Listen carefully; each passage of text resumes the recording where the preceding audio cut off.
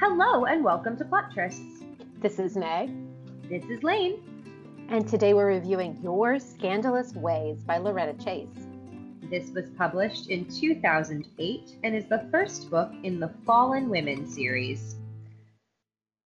And in case you're wondering why we are reviewing this book, after we finished A Rogue to Remember by Emily Sullivan, you may remember that we were like, wait, a spy in Venice? And then we were like, let's read another book about a spy in Venice. And Meg was like, I know a book about a spy in Venice. You want a book about a half Italian, half British spy in Venice? I can hook you up with that. Guys, this one was really good. It's Lisa Kleypas though. It's Loretta Chase though, so had my number. Yeah. I mean, that's the thing is, we love Loretta, so no. Okay, first of all, bilingual spy. Second of all, Loretta Chase. Third of all, Venice. Fourth of all, jewelry and clothes. Oh my God, so much jewel porn. Oh my God, you guys. So amazing. I love this book. So what is this book about? James Courtier is all blue blood and entirely dangerous.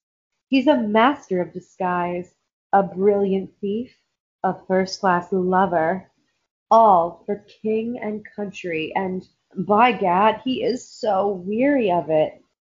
His last mission to acquire a packet of incriminating letters from one notorious woman. Then he can return to London and meet sweet-natured heiresses, not adventuresses and fallen women. Francesca Bernard has weathered heartbreak, scorn, and scandal. She's independent, happy, and definitely fallen. And she's learned that gentlemen are more trouble than they're worth. She can also see that her wildly attractive new neighbor is bad news. But as bad as James is, there are others far worse also searching for Francesca's letters.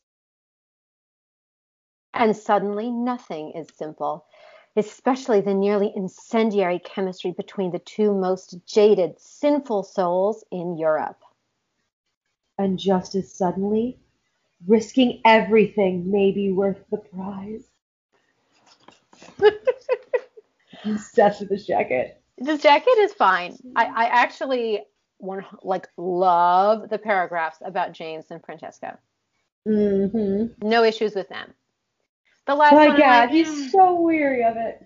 Yeah, I get the last paragraph. Fine, I guess you need to talk about the plot, looking for the letters or whatever. But all you need to know is that James and Francesca, who they are, and that they are what make this book. Yeah, and this is a really good jacket to me. In that you understand his motivation, you understand her motivation, you understand what's bringing them together and what the obstacle is. He's there as a spy looking for her letters. That is both the justification and the obstacle. I'm not saying it's the best jacket I've ever read, but I am saying if you read this jacket and you're like, I want to read that book, you're right. Yeah, definitely. What did you write, Lane? You had 25 words to write your own summary. I did. Master of disguise falls for a fallen woman who sees right through him. Jewel thievery, espionage, and sumptuous clothing made this a ton of fun.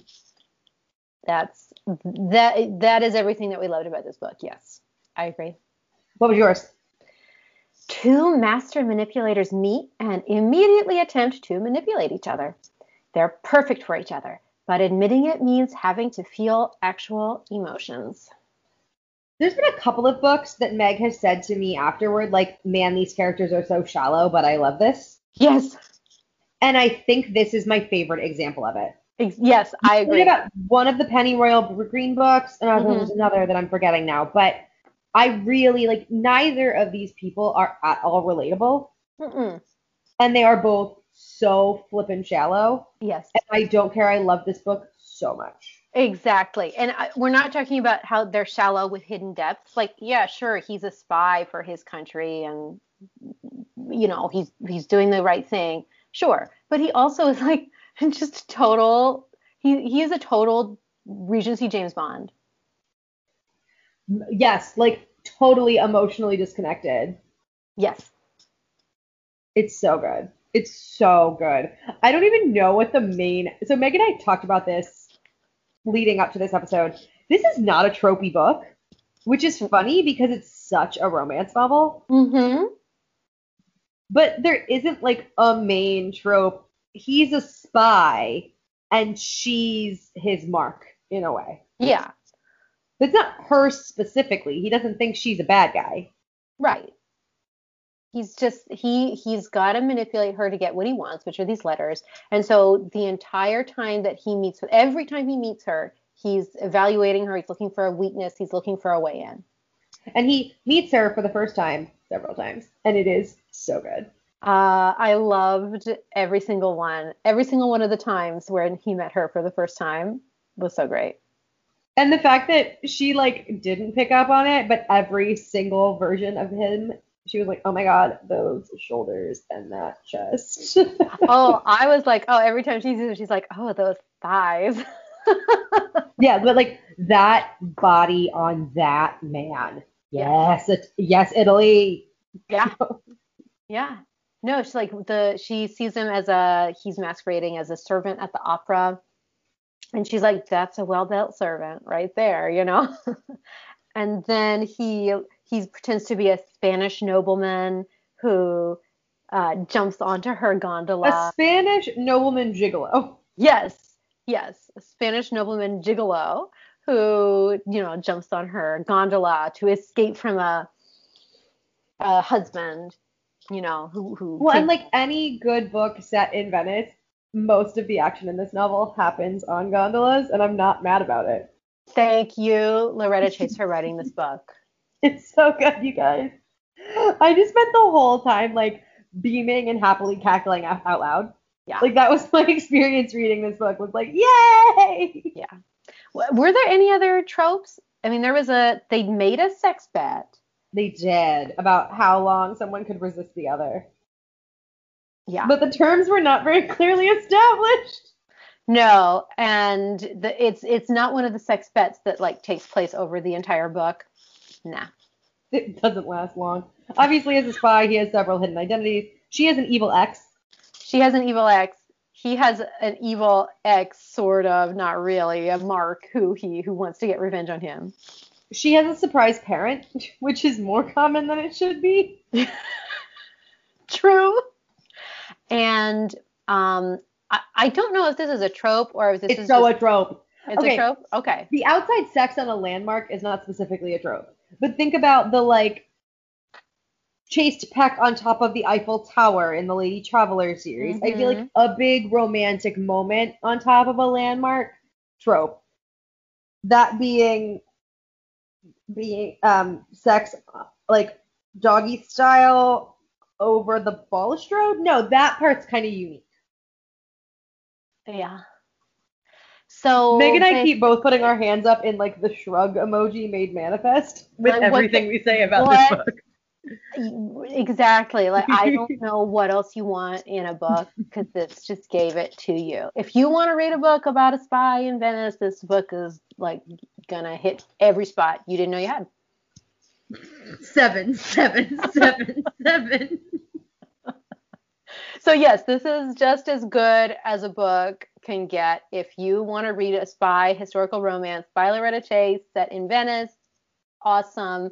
And this is not like the spy book where you fall in love with the deep spy. No. No, James is not Ingram. James is not Ramses. No. This is not like you fall for these characters. This plot is sexy and funny and fun.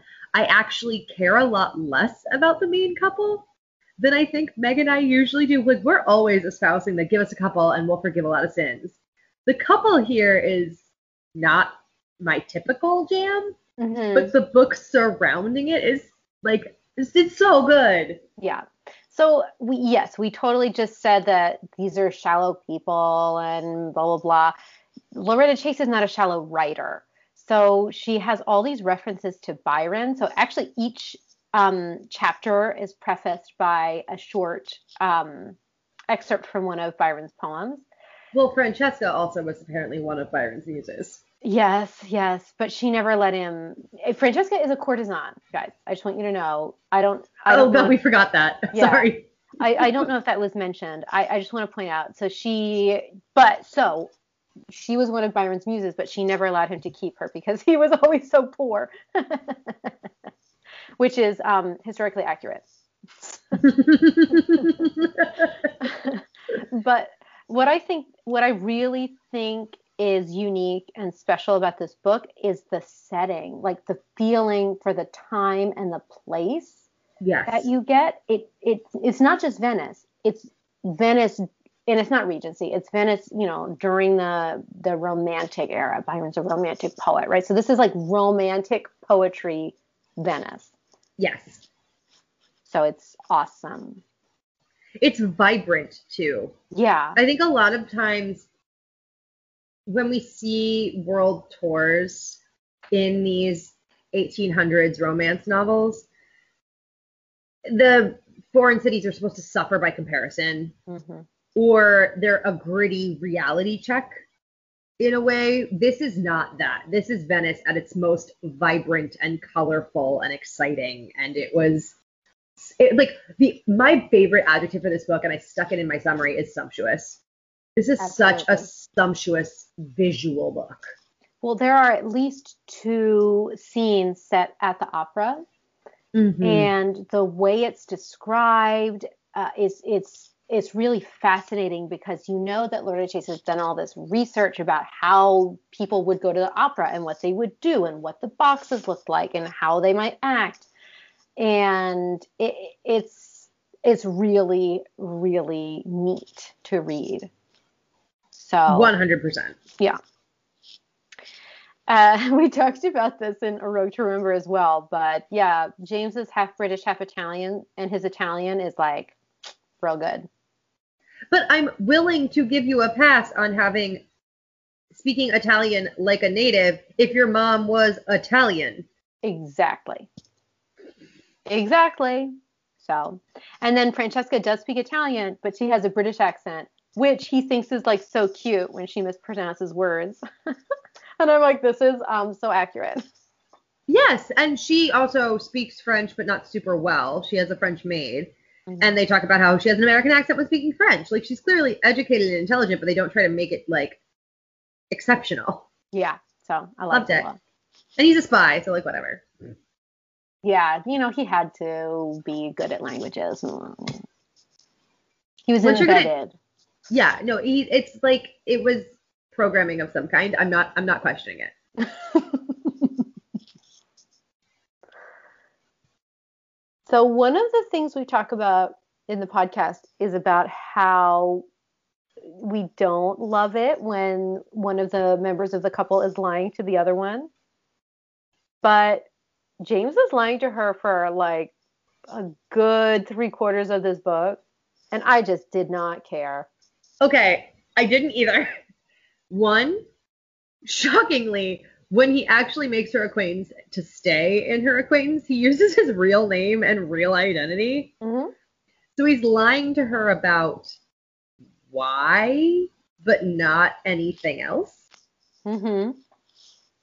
And she's not lying to him too, but I think the fact that she is a working courtesan who is looking for her next paramour and knows he's a second son who's not actually interested in procuring her for that purpose, like it sort of makes it more palatable because it's not like she's in love with him and thinking they're going to Right. be something they're not. Like, so as much as I wish they'd been on the same team sooner, always, like it didn't bother me here in the same way because it's not like they were on different pages about what they were. Yeah. Well, and one of the things I found fascinating about this book is that when you're in their heads, and so this is traditional third person limited, but switches perspectives between the two of them. When you're in each of their heads, each of them are thinking about how they're going to manipulate the other one. Like, how do I want him to act? What do I want him to do?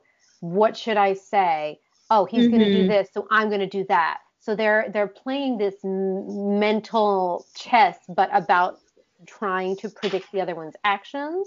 Yes. And trying to get the other ones to the other person in the couple to act the way they want them to.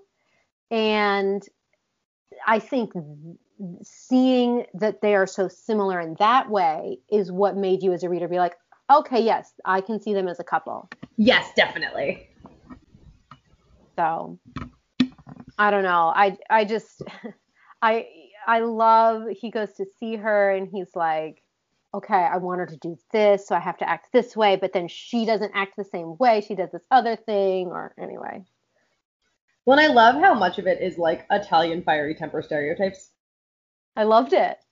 And I loved that he like thought about it. So there was a time where they had a big fight, right? Big fight, dramatics, hands flying all over the place, and she just storms off, like stomps away. And he stands there like, geez Louise, these people are so crazy, you know. And the Italian servants are all standing around watching him, like waiting for him to go after her. And he's like, God, they want me to go after her. These Italians, they're so hot-headed. And he's like, you know what? I'm Italian too. And then he just goes after her speaking Italian, you know, like there are so many over dramatic, insane moments that like I don't find romantic, but I found so funny and cute. Exactly. In this context. Yes. Also, I will always give props when they're due to characters with rich exterior lives. He doesn't really have one because spy, so yeah. I'm willing to give it a pass. But she has this one really close female friend who is also a courtesan, and the two of them are a hoot. They are so funny. So Francesca is super witty. She always has like these great comebacks and great things to say. And that's always fun to read. So regardless of what you're reading, if you have a character who has like really witty, really funny lines, that's great. Sometimes I'm like, wow, this person is like really witty, and I don't know if I buy it, but I still like reading it. In this case, I was like, this is how she makes her living. Like she has to be witty and funny and make people laugh. So I was like, it just made total sense for her to be that way too. And I also love that they made the point that like she wasn't a great beauty in English society.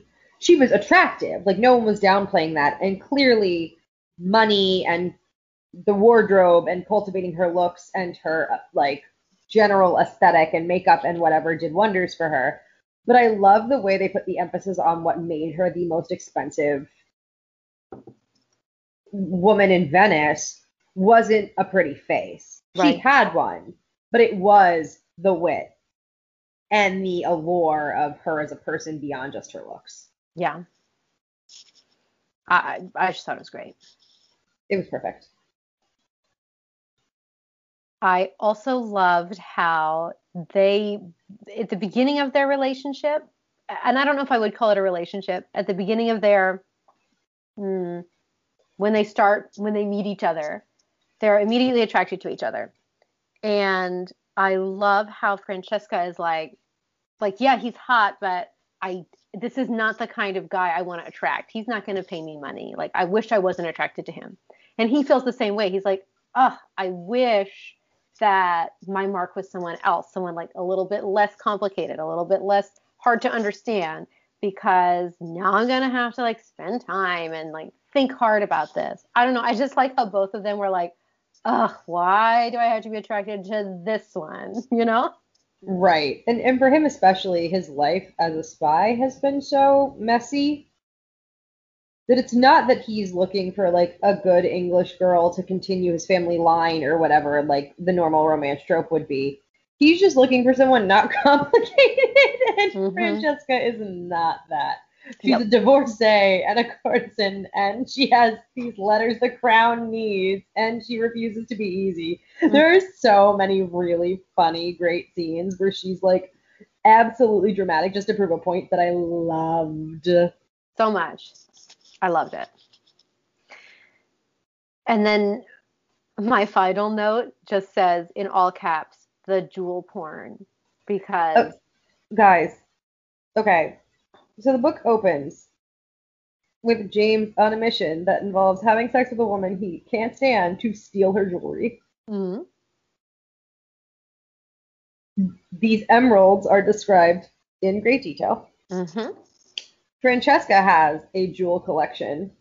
They describe amethysts, rubies, emeralds, diamonds. I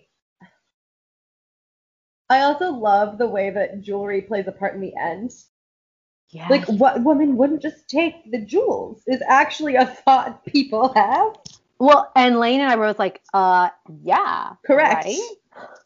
Well, and I also love, so I feel like this is the non-spoiler free version. We talked all the time in Bridgerton about how pissed we were Daphne just left the princess necklace on the bridge. Mm-hmm. Let's just say there is a necklace involved in the ending here, but your ass, Loretta Chase, tells the reader what happened to that necklace. It's not Mm-hmm. just like forgotten about somewhere. Well, one of my favorite parts about this book is they're going out on a secret mission, and Francesca goes out with him, and they go to leave, and he's like, "You're wearing that?" Because not only is she wearing like one of her nicest gowns, she's got the jewelry, she's got the She's tiara, she's like, dripping in oh, pearls. it was, and she was like, "What? Go out underdressed?" And I was like, "Thank you, Francesca. Like this is just what I wanted to read, you know?" It was perfect. Did anything offend you about this book?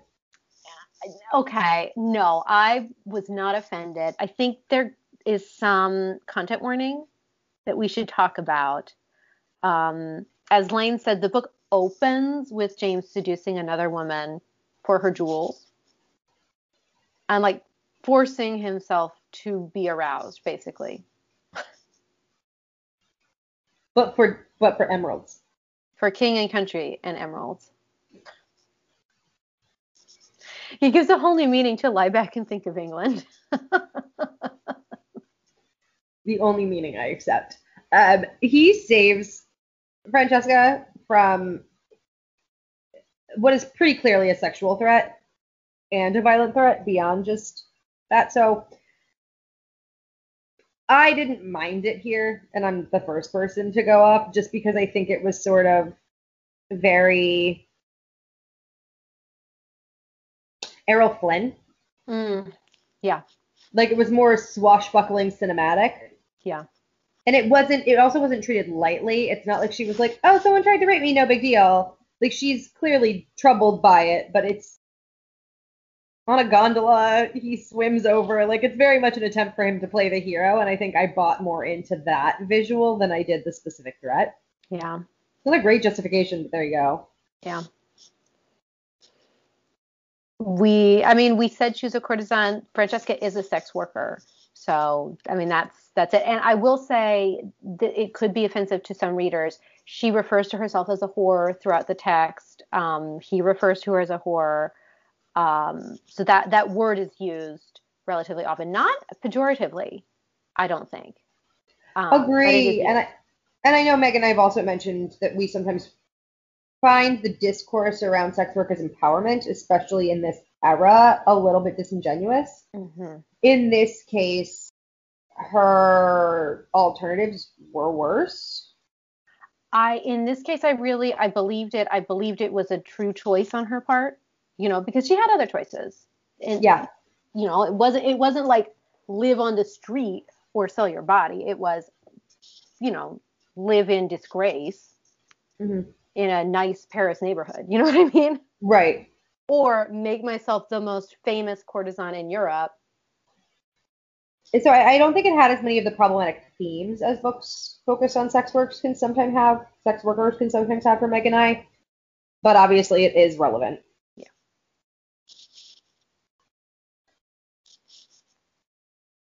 All right. Anything else? I mean, no. This is a romp. Yeah. Like it's hard to take anything about this book very seriously. So, okay, I will say this is not offensive. It's not even a content warning. I just want to point out there were parts in this book where James has to go interrogate someone who's in prison. And I was like, oh, this really could have hit my low point, which is I really dislike any reference to torture, especially that's tried to be justified. And in this case, the way he tortures the guy is by saying, I'm going to tell your boss that you told me that you squealed, basically. Like that was it. There was no torture, nothing. It was just again, like just master manipulation, which I was like, oh, okay, I'm done with that. So, How sexy was this book?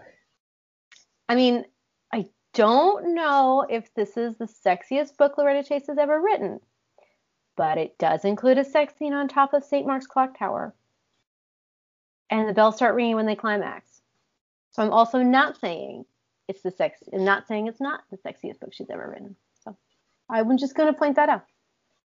You know, everything Meg said is accurate, and I can't top it. In terms of level of graphic, like there's some clear sex scenes that are pretty well described. But I think there isn't a whole lot of emotion wrapped up in sex for these characters in a way that like I actually thought was really fun. But I think because ultimately these characters weren't people I felt like I was meant to get really bought into. Yeah. Because this book was more about like the arc of the story than the relationship building to a degree. It also wasn't like the steamiest, most sensual sex I've read in a romance novel because it was always meant to be. Like Meg said, one of the most graphic scenes, the bells are ringing as they're climaxing. Like there's a funny thrown into the sequence.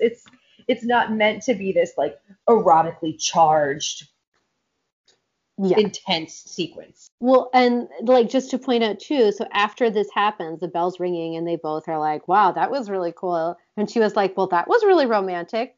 Okay, I'll talk to you later. She leaves. And leaves on a gondola. Guys, read this. This book is just really fun. It's really fun. This is I don't know how else to describe it than fun because the entire thing from start to finish, the conversations are fun, the situations are fun, the setting is fun, the sex is hilarious. Like, it's just great. I like this book. You guys check it out. Thank you so much for listening. If you're enjoying the podcast, please rate, review, subscribe, and check us out on Goodreads and Instagram at Plottress.